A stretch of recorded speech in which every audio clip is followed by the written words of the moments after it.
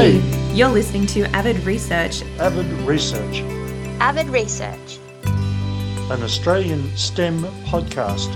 Where we answer the questions you never quite got around to asking. Welcome back to the show, team. My name's Amelia, and today we have, what a surprise, yet another awesome guest on the show. We have Dr. Megan, who is the Kickstart Program Manager at CSIRO, and we're going to hear all about that soon. Welcome to the show, Dr. Megan. Thanks, Amelia. Thanks for having me. It's an absolute pleasure. I'm super curious about what your answer to this one is going to be. What is your job? I'm the program manager of a program at CSIRO called CSIRO Kickstart. And essentially what we do is we help Australian startups and small businesses access CSIRO's research expertise to undertake a project that's going to help them grow and develop their business. And we actually co-fund those projects up to 50% of the cost. So effectively, we're making these research and development projects cheaper, more accessible, more readily available to Australian startup companies, and in the idea that as they grow and expand, they'll have more R&D requirements and hopefully we'll continue to have an ongoing relationship with them or be able to support their growth through some of our other programs that we facilitate, like the Innovation Connection Scheme, which is similar, but it's for larger companies. So we sort of support them in their growth, whether they're tech-oriented businesses or maybe they're not necessarily a scientific business, but they'll have a technical challenge that they need assistance with. If we can help them, then, the Kickstart program can facilitate that and co-invest in those projects to help get the company to that next stage in their growth journey. That sounds fantastic. It sounds like you would get exposure to quite a lot of cool and different things that are happening both across CSIRO and across the startup world. Absolutely. I think that's something that for me is one of the highlights of my job. Every day I'm speaking to all sorts of different companies, founders. They could be serial entrepreneurs. They could be someone that spun out an idea from a university. They could be someone that just had an entrepreneurial spirit, that a problem presented to them in their life and they've decided to set up a company to address that. So, and pairing that with the fact that CSIRO is a very diverse research organisation. We do a lot of work in, could be med tech, it could be food and agriculture, synthetic biology, all sorts of things. So, as long as what the company's looking to work on aligns with our research capabilities and strategy, etc., then generally, we can find a research partner for them, which means that, one day I could be helping a company that's developing, it could be like a new pharmaceutical market, or they might be coming up with the next plant-based protein. You just don't know. You could open your email and discover literally anything. Yeah, phone calls, emails. I get to hear some really great stories and inventions every day. So, it is. You don't really know what that next phone call or email is going to bring necessarily. I'm just guessing here, but I would think that most people wouldn't realize that you could kind of commission CSIRO. Or I think a lot of people would assume that it's an organization that exists and it's cool, and we know it's cool, but it's kind of off in the distance. It's not necessarily there as something a resource that we could access and use. Yeah, so we do have one of my colleagues, George Feast, actually leads an initiative at CSIRO called the SME Collaboration Nation Initiative. And that has a broad ecosystem goal of actually doubling the engagement of industry with the public research sector by 2030. So we do that in a variety of ways through programs like Kickstart. We have another free 10-week program called Innovate to Grow, which provides support to companies who are maybe thinking about undertaking research and development project but not really sure how to scope that out. They get mentorship, that sort of thing. And then we actually facilitate the Innovation Connection Scheme, which is a DISA-funded program that, in a similar way to Kickstart, will co-fund projects between SMEs, a small to medium enterprise. Theirs typically sits around the more medium size, whereas Kickstart is very startup focused. But they co-fund those projects with the entire public research sector. So you might be collaborating with a university, for example, or another could be CSIRO in that case. The companies that are eligible for that, as I said, are slightly bigger. So we actually created the Kickstart program to capture the companies that aren't quite yet eligible for that. But yeah, we are an initiative for innovative Australian startups and small businesses. And yep, we can help match them to a CSIRO team that could help them overcome, say, like a technical challenge, a scientific challenge they don't have the capabilities in-house to address. So yes, for us generally, working with startups and SMEs is part of our goal and strategy, and something that we're really keen to promote as well. Are there any particular projects that you've come across or that you've worked with through the Kickstart program that have really excited you?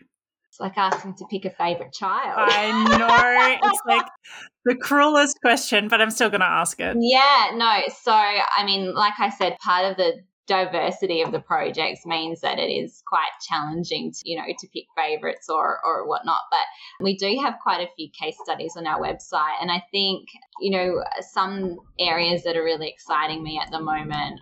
So my background is an environmental scientist, so I'm really quite excited by a project that we're working on at the moment with a company called Ulu, and they are looking at addressing the issue of plastic waste. So we actually had CSIRO had a little article come out about that project earlier this week. So that's a nice, relevant one that's looking at plastics from renewable ocean materials. And so I think things like this are just so timely. It's what the world needs right now. It's something that can be really driven from Australian innovation. That the company's also got some co-investment from CSIRO's venture capital firm, Main Sequence. So there's, a few different avenues through which companies can be supported.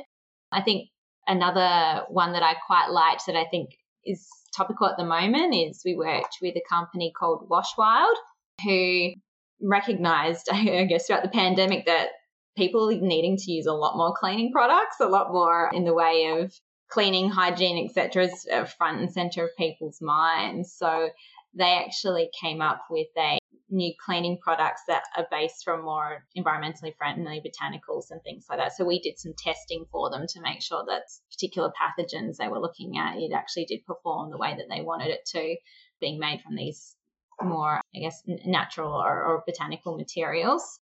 But we've got another company doing really interesting stuff in, with AI for planning surgeries and new forms of plant-based proteins from faba beans. They're all fabulous is what I'm saying.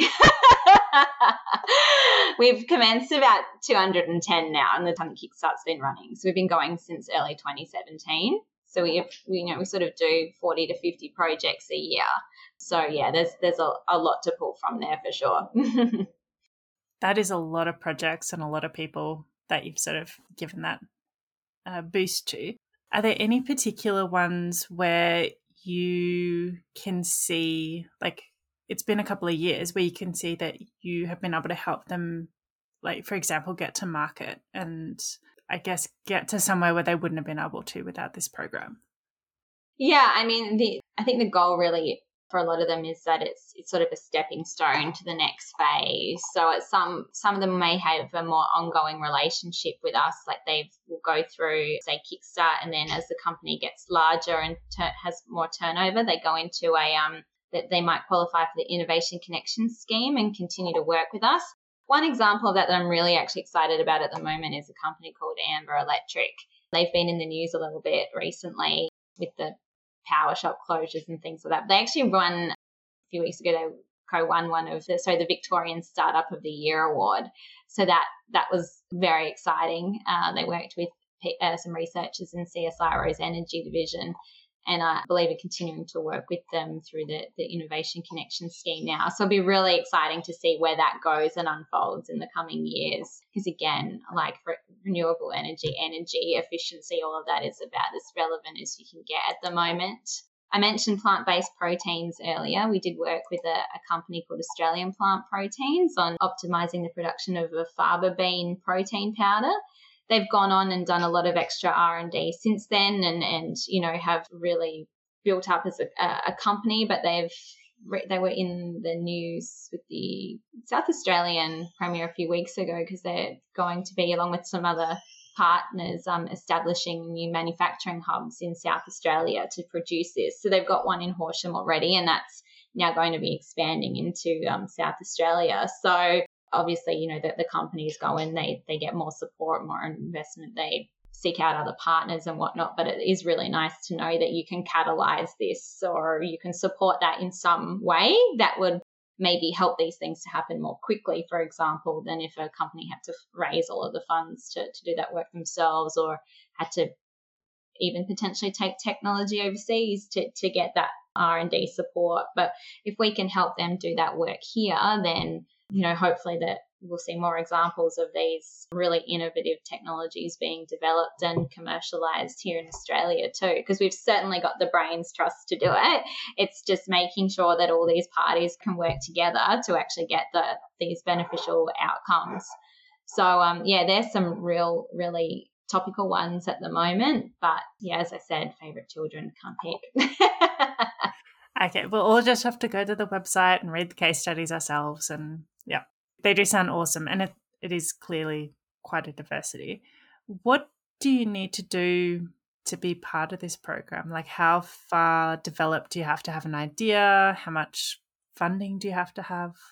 So the companies can be very early stage, but they do need to be a company, so an established entity operating as a business in Australia. So that doesn't necessarily mean that you're already in retail or anything like that, but you need to be an established company structure. That could be a week old, it could be 10 years old. The criteria for Kickstart is that if the company is less than 3 years old, then as long as you're an Australian company registered for GST, you qualify. If the company is more than 3 years old, then you need to have a turnover and operating expenditure less than 1.5 million per year. The main reason is that 3 years old and above 1.5 million in turnover is when they would actually qualify for the follow-on program, Innovation Connections. So we want to capture the early stage companies less than 3 years old, or the ones that are still, I guess, we would classify then more as small business. So they could be 10 years old but still qualify for Kickstart. So we are an eligibility-based program. It's not competitive. So if the company is eligible and we've got the expertise and the capabilities and the capacity to take on the project, then generally speaking, the applications are very successful, because we are an eligibility-based scheme. So it's really those three criteria around the company's age and size, and the fact that they're an Australian company, that the innovation's being developed here. They're the things that we really look for. And the project that they wanted to do would need to have that genuine sort of research and development aspect to it. So we would need to be contributing to that development of the product or process that the company was working on. You know, we don't we can't support things like marketing or market research or those kinds of maybe what you would look to apply for a grant to do. We are more of a voucher scheme. So we defray the costs that the company would normally incur when they wanted to do a project with us. So the co-investment that the company makes needs to be at least 50% of the project. And we have a minimum project size of $20,000. So a company would need to be able to chip in $10,000 cash towards a project in order to qualify. So that's sort of that key criteria. And then we can go up to a maximum of $50,000 per project, which would be $100,000 worth of work when we dollar match that for them. So yeah, normally the projects would sit between that $20,000 to $100,000 size. Some of them go bigger than that, but because you can do up to 2 Kickstart projects, normally they would sort of do one, take a bit of time to get the outcomes of that, perhaps seek out some further investment or plan what their next step or their strategy is. And when they're ready, as long as they still qualify for the program, they can come back and apply for up to another $50,000 to subsidise a second project with CSIRO. How does it work with like IP? If they come up with an idea that is groundbreaking and CSIRO essentially do the research and find out, yes, it is groundbreaking, like, do you then have any ownership over that? Is there any risk of someone nicking off with an idea? So the short, long answer to that is that in all cases, the IP is negotiated on a case-by-case basis, because the nature of the projects that we work on is so different. So, some it will be very much that the company comes to us with some IP, we're doing some work for them on their IP, and maybe no additional IP is generated in the project. Or if it is, it would generally in that case be assigned to the company. And that's what we endeavour to do in as many situations as possible, is that any new IP generated in the project is assigned to the company. However, that would also then depend on what background IP both parties have in that area. If we had significant background IP, then we wouldn't be able to assign that, for example, because we may already be working with that IP with other companies or in other research areas. So that's when it would be a negotiation around what type of licensing agreement that we could offer the company. Maybe it's exclusive to their field of use, but we can use it outside of their field, those sorts of considerations. But all of that is discussed typically before the actual formal application is put in, so that there's an in principle understanding of, if you want to proceed with this project, this is the type of IP arrangement we can offer. But as I said, in the vast majority of cases and wherever possible, any new IP would stay with the company. Fantastic. It's always something that people get a bit edgy about when they do any of this sort of stuff. They're like, they're going to nick off with my idea. Yeah, and we are designed to be as company-friendly a program as possible. Obviously, we sort of have to take into consideration the research we're already doing and are looking to do more of in the future and those sorts of things. But our business development managers will often have that conversation, or via a team lead or something like that, with the client. So our process is aiming to have this as clearly defined and as transparent as possible, so that it's rare, but in some cases it may be that if it's not a suitable agreement, then the company may choose not to proceed with the application, something like that. But generally speaking, that's quite rare because of the nature of the projects that we're doing. So yeah, it is the program is designed really for the companies. But in saying that, as a researcher participating in these projects, they can be very, very interesting as well, because you're often working in areas that are maybe not necessarily the focus of your usual day-to-day work, or it's a market that you haven't actually seen or considered to be an application of the work that you do. So as much as this is a company-centric kind of program, it's actually, I think, as a researcher, really valuable and interesting to be involved in as well, because there's a lot of exposure to the way that research is done outside of an academic sector or research environment too. Like, the research doesn't stop at the academic institutions, it's being done in other places too. So I think that the benefit actually is very mutual. You can imagine it being quite exciting if someone, especially if it was someone outside of your field who's come up with an idea and it's that sort of intersection between two things, that could be all the sparks flying. Yeah, and sometimes the company might actually be aware of IP in that organisation, whether it's a university or CSIRO, and they know that they want to actually incorporate that into their product somehow. So it can actually be, a commercialisation pathway for technologies being developed in R&D institutions as well. That's less common, but it certainly has happened. We've got a case study of a company on our website called CAMPOW, who used some CSIRO technology to make its therapeutics for pets, like dogs. So they're in full retail now. Plant-derived animal therapies. So, and they, I think, were aware of this tech that had been developed in CSIRO before approaching us to do the project. So, yeah, that does happen too, but generally it's the company that comes to us saying, this is what I'm doing, this is the problem I have, can you help me solve it? And then myself or someone in my team, our job is to go and find them the person that can help them solve it. So you get to do a bit of matchmaking of cool ideas and people who can make a thing happen. That is what I spend most of my day doing, is matchmaking. It's really quite, very, very much the facilitation role. We talk a lot about, the funding and that being the benefits, but I think really it's having that team, that group of people that can help you make contact and connections with people doing work in your area. And even if they don't progress to a project now, in 6 or 12 months' time, they might, or maybe, there's opportunity to work on another project together through a CRC or something like that. We're about collaboration, really, and that collaboration could happen in the context of Kickstart, or it could potentially happen in another way as well. So that connectivity within the research and industry and the startup sort of ecosystems is, I think, what drives a lot of the work that we're doing. Speaking of such things, what does an average day at work look like for you? Oh, it's a bit hectic at the moment. No, so really the first thing I do, so I've got a few people working part-time in my team with me now, which is fantastic. So usually what I do is first thing is take some time to go through all the new emails, voicemails and things that have come in, overnight, and then assign that to one of the facilitators to sort of manage that engagement going forward.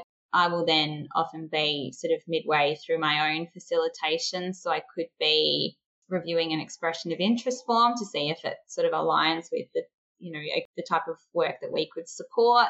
I would usually have a follow-up conversation with the company once they've sent that to me. Our process is 2 steps. So the first thing they submit is an expression of interest. So that's not a formal funding application. That's purely around for us to assess if they're eligible. And then at a high level, they would describe what it is that they would like assistance with. And so that's when we go and do the matchmaking. So for me, I'd usually follow up with them to make sure that I understand really what it is that they want to get out of the project. And then I'll use that to go and sort of approach some of our researchers to see if we've got people with the relevant skills to deliver the project. So usually doing several of those a day. Let's say a company, we connect them with a team, they sort of liaise directly from there. They scope out a project, agree upon the deliverables, all of that. They decide they want to proceed with a funding application. Then they would be sent a separate thing that includes the full scope of work and budget and that, which ultimately is what gets reviewed to approve the co-funding. So often I'll be reviewing drafts of those as well. Roughly once a week, we'll have our panel of reviewers will sit to review the applications. So it could be, one of those days as well. I have a review booked in. Then there's always admin jobs. You can't get away from those. There's databases and leads and contracts and all that kind of stuff. So there's a lot of things going on at any given time. So I'm based in Melbourne, so we certainly got a good dose of lockdown over the past couple of years. And so a lot of the things that I liked to do prior to then, which was attending things like pitch nights, so where the companies actually get up and pitch, they share what it is that they're doing. There's some great events that happen could be in climate tech, it could be ag tech, any sort of industry.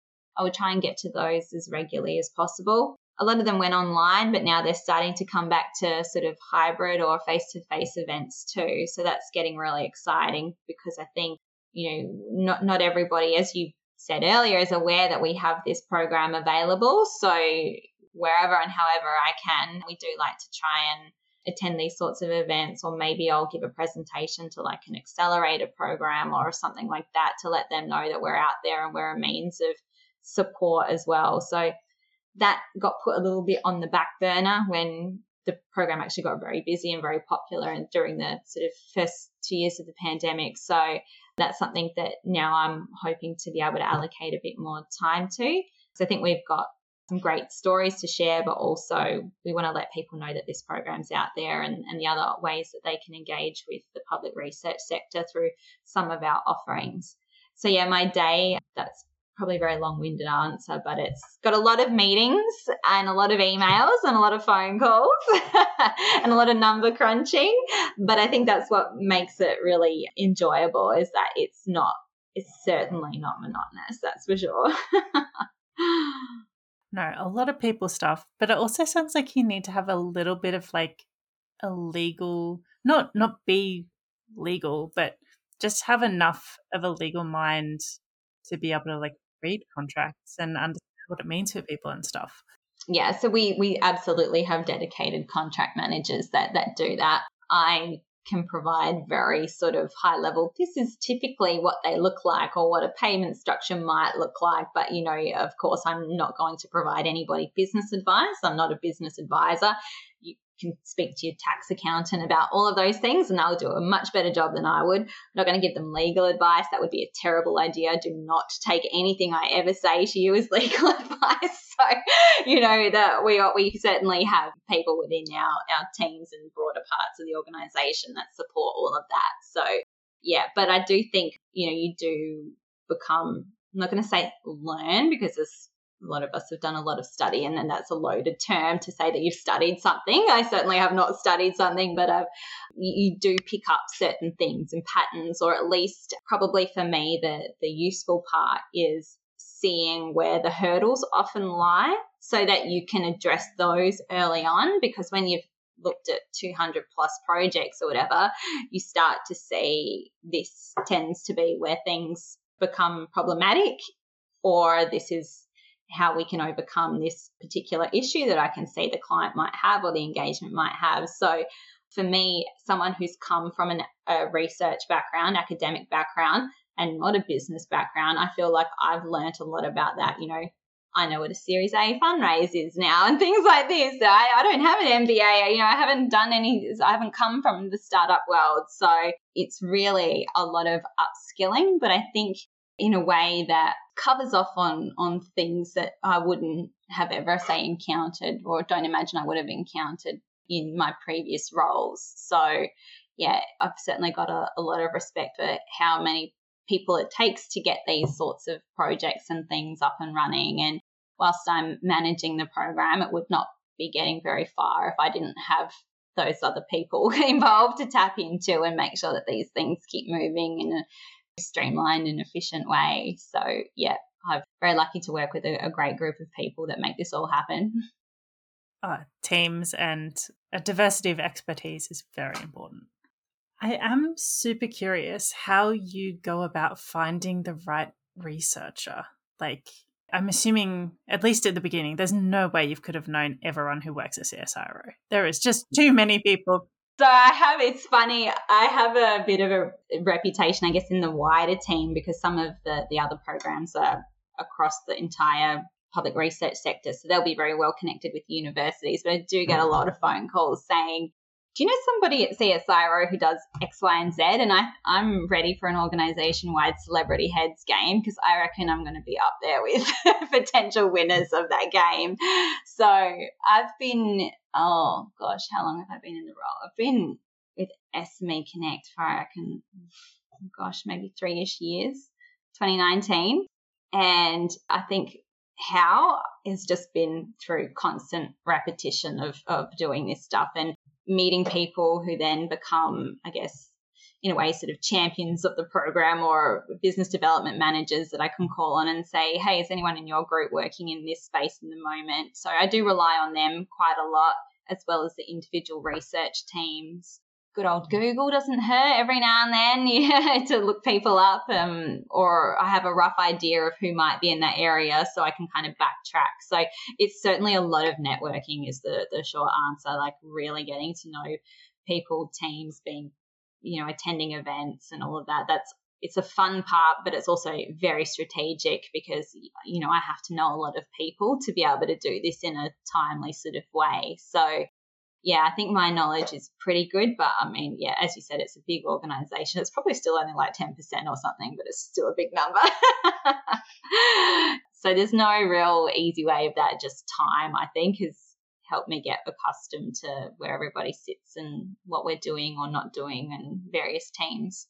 Are there like all of CSIRO meetups or like do you have hangouts all together where you can mingle and get to know each other? Yeah, so there's been, I guess a lot of the individual groups and units that will have certain events, so it could be like monthly meetings and things like that I might drop in on. We actually had a catch-up on site to welcome some people that had moved from another site to our site a few weeks ago, and it was great. There were people that I'd been speaking to a lot for the last 2 years, but had never actually met face-to-face before, so yeah, there are certainly opportunities. I'm part of the Pride at CSIRO group, so we have a LGBTQI group and for allies as well that I actually the past few years have participated in CSIRO's March in the Mardi Gras parade in Sydney. So myself and one of my colleagues actually choreographed the routines because, in a past life, I used to be a dance teacher.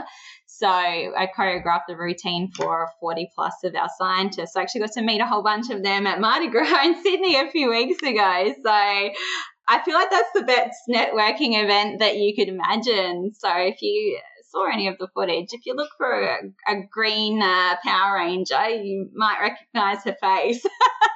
You did rather take social media by storm for a while there, yes. Yeah, so that's, that was obviously an amazing experience. And then as I said, I try and pop into as many things as I can because at the end of the day, I think regardless of what industry you're in, what field you're in, what career you want, networking is probably always going to be one of the first two pieces of advice that comes out of somebody's mouth. Maybe I'm going to have to go back over the previous podcast and see what other people have said, but I feel like networking is just so important. Nowadays in particular, so many jobs don't get advertised because it's just who you know type industry. So that to me is critical. Okay, so for the big one, you have kind of touched on it already, but what was your path, say, from high school to where you are now? I'm assuming that this job didn't exist when you were in high school, therefore it couldn't have been your dream career. So what was the plan versus what actually happened? Yeah, so when I was working out what I wanted to study, I didn't really know. All I knew was that it had to have something to do with the environment. I'm very passionate about environmental issues, still am. It's number one priority for me, really, in terms of what I wanted out of my career. And I got a pretty reasonable piece of advice when I was in high school from a careers counsellor who said to me, well, if you study management, you'll probably have to work in management. But if you study science, you can probably work in science and management. And I've done quite a few different things in my career, and I'm someone that likes to change it up a bit. So the idea of maybe being pigeonholed already that early on terrified me. So I'm like, I better give this science thing a crack. So I actually had no intention of ever becoming a scientist. I just knew that I wanted to do something with the environment. So I did my degree at Flinders University in South Australia. So I studied environmental science and paired that with a diploma of language in German, just because. Fun fact, that served me well later because it's part of my PhD in Germany. So it was just lucky I actually knew the language because I studied it at uni. Yeah, and so then once I got into environmental science, I didn't have a clear idea of what area I wanted to pursue until sort of my second or third year, where I started attending lectures in hydrology, groundwater hydrology specifically. And I was like, wow, okay, no one ever talks about this. Well, at least in the circles that I'm from, groundwater wasn't, dinner conversation 101. These days, guarantee it comes up a lot more often, but 2007, 8, whenever I was there, it wasn't a big area, at least in my experience. So I was just absolutely mesmerized by how important this thing is that we never spoke about and how essential that resource is. So I started specializing in the water resources area, did an honors year as a groundwater modeler, and then did a PhD looking at coastal hydrogeology. So in particular, like limestone cave systems and those sorts of complex coastal areas, and what happens when essentially they get contaminated by intruding seawater, and how do we handle that mathematically in a numerical model. So that was what my PhD was on. This will get to startups, I promise. That itself would be a whole podcast. So yeah, and loved it. Did a bit more research after I finished my PhD. Where I was in Adelaide, so I was part of the National Centre for Groundwater Research and Training. It was a really big hub for that research.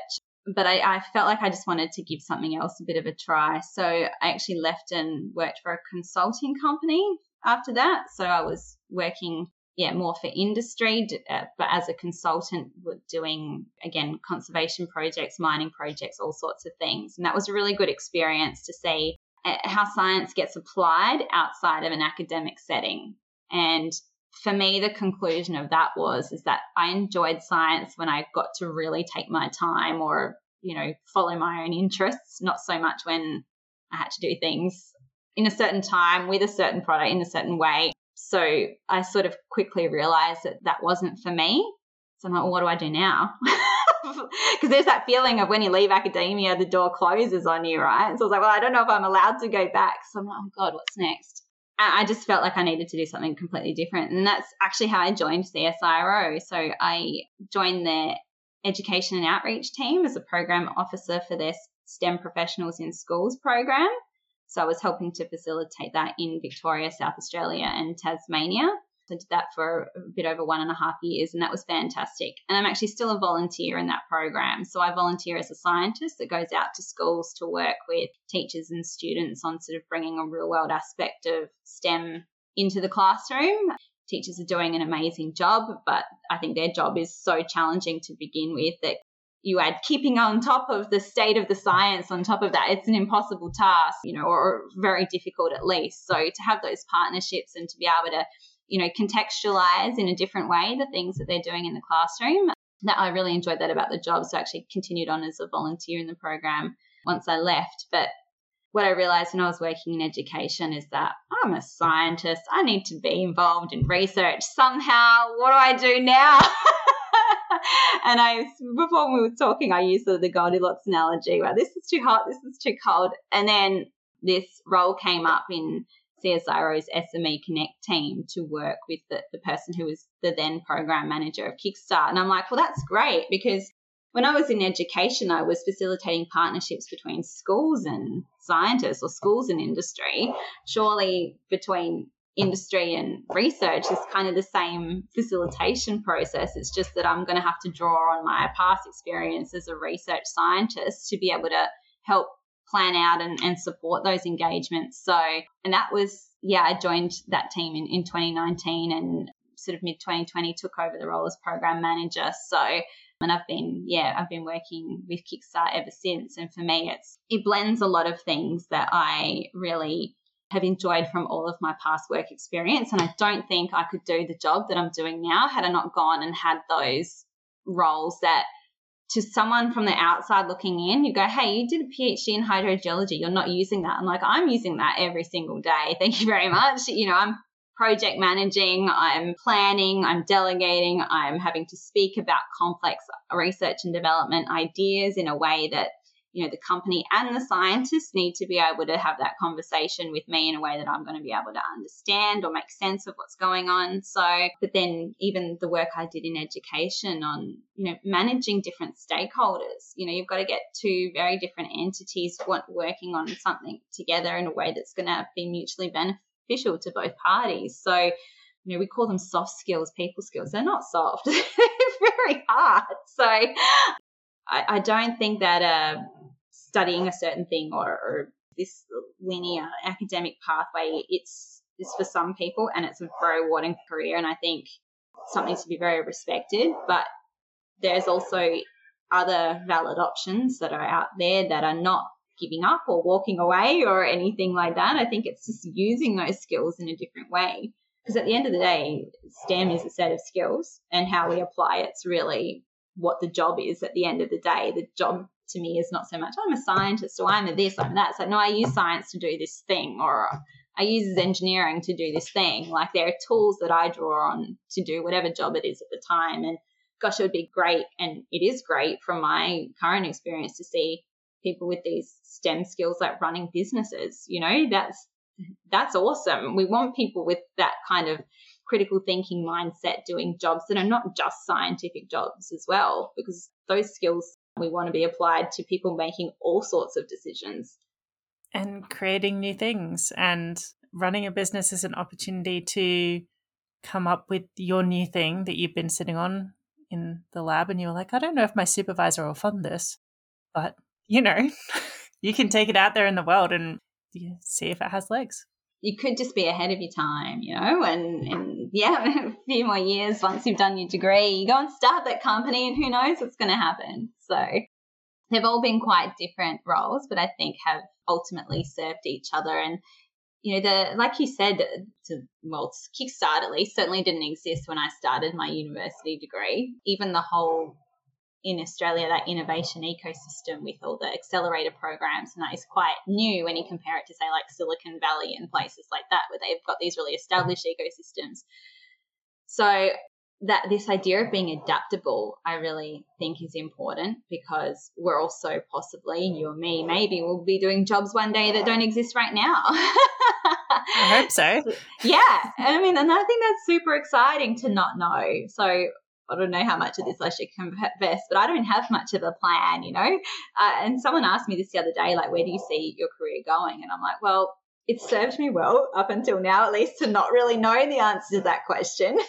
But if I was to look at the past to forecast the future, because I'm a modeler and that's like what we like to do, maybe one day I will work for a startup company or have my own startup company. Maybe that's the trajectory that my experience is going to take me, and maybe that's going to have something to do with the environmental sector. I don't know. maybe we can check in 5 years' time and find out. I feel like we need to watch this space, listeners, because although she's saying like maybe, I feel like that means you're sitting on like a really cool idea that you're not quite ready to share with everyone yet. I think my problem is the ideas. I've got that's not my strength area. I wish I had some of these ideas that I've heard in the past few years because they're brilliant and they're super creative. And I think that's another thing about science that I love is it's often pinned as like the logical option that you do if you're not a creative person. And I'm like, hello, you want to solve a problem that no one in history has solved before? Like, you've got to think outside the box to be able to do that. That to me is pretty creative.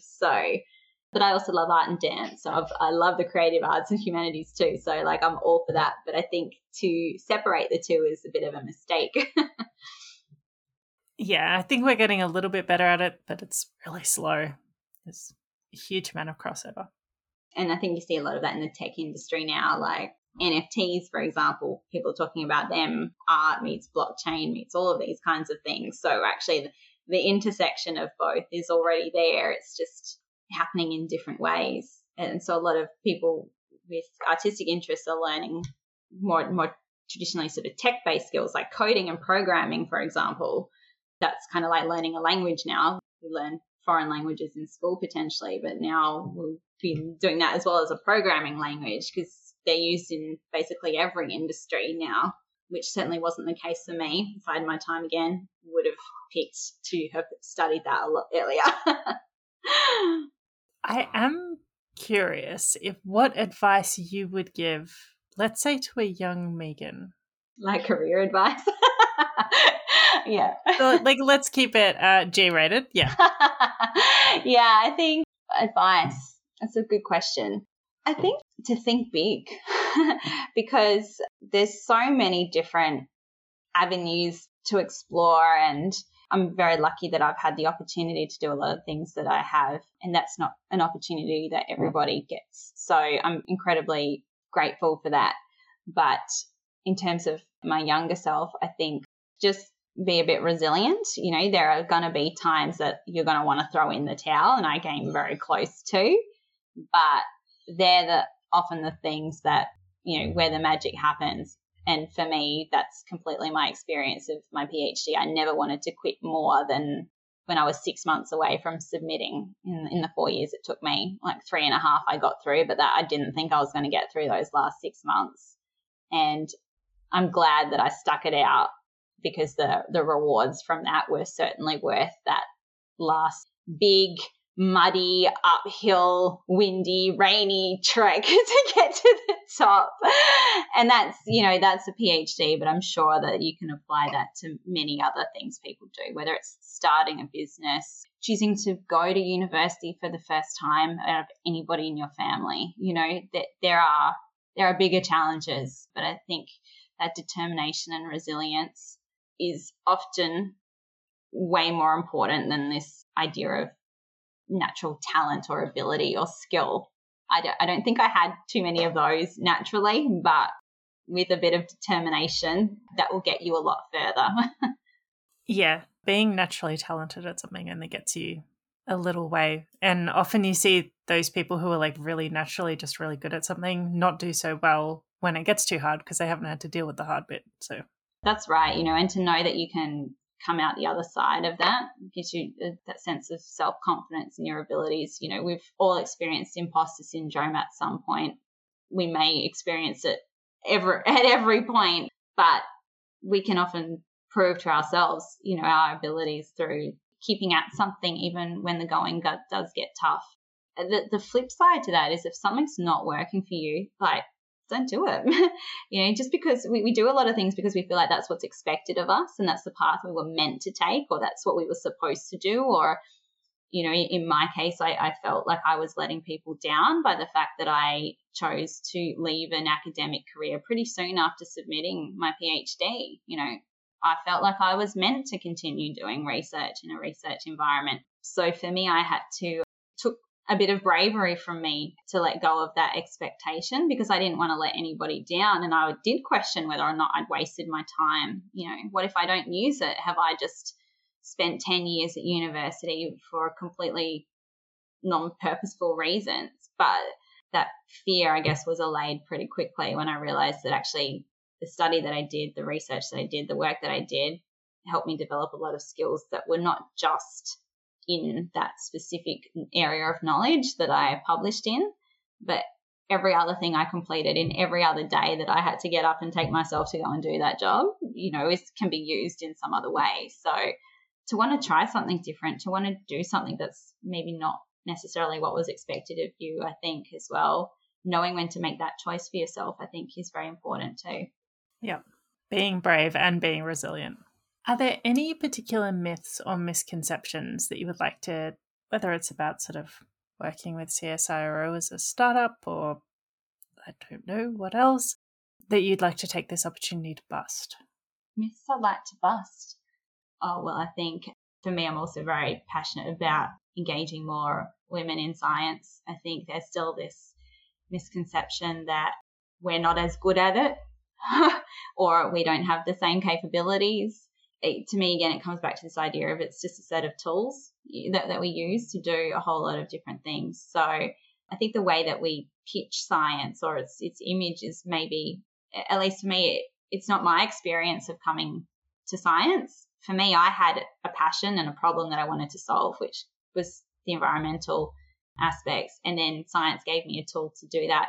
So I think we all get driven by various different motivations, whether it's life experiences, someone in our family's fallen sick, or area where we grew up got polluted. It could be any sort of motivation like that. That to me that's enough. If you've got the drive, then you can be a scientist. You can do science if you want to, and it doesn't matter how you identify. Science and tech, it's the world that we live in. It's for everybody, so you don't have to be a super genius or anything like this. You don't have to have gone to the best school. Like, I think science is something that's only going to get better if we include diverse perspectives in what we do, perspectives from women, LGBTQI community, Indigenous communities especially. Diversity is the key to doing good science. So the myth that I would like to bust is that there's a certain stereotype of a scientist that needs to be put to rest. Yeah. And hopefully by listening to this podcast, just people are starting to realize, the image that you had in your mind is often not the person who's doing the awesome things. Absolutely.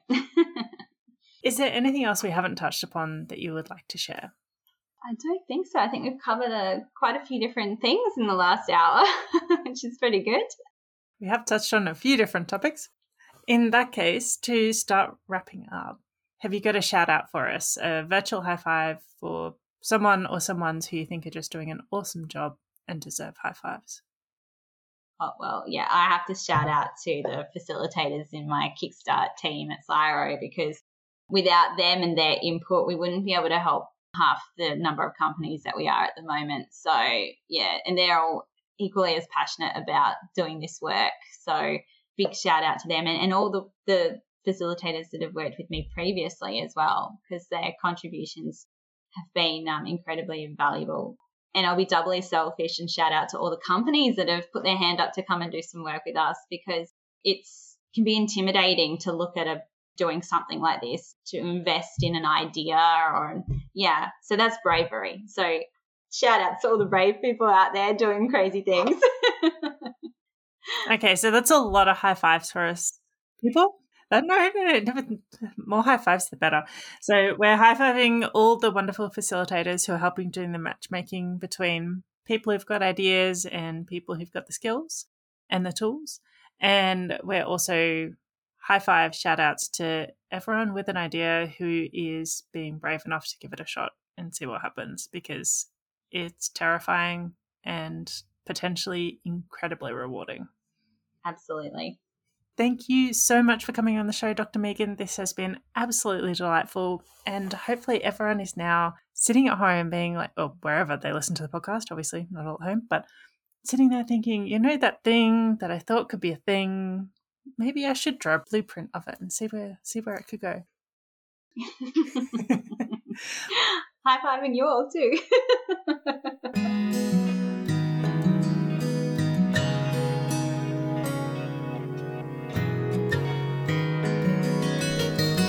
Thanks for tuning in. If you like this episode, please pass it on to someone else who you think might enjoy it as well. And if you want to support Avid Research this year, that would be amazing. You can buy us a coffee. Head to avidresearch.com.au and there'll be a link. Buy me a coffee and you can support us with a one-off little coffee payment. Thanks so much for listening. You're a legend.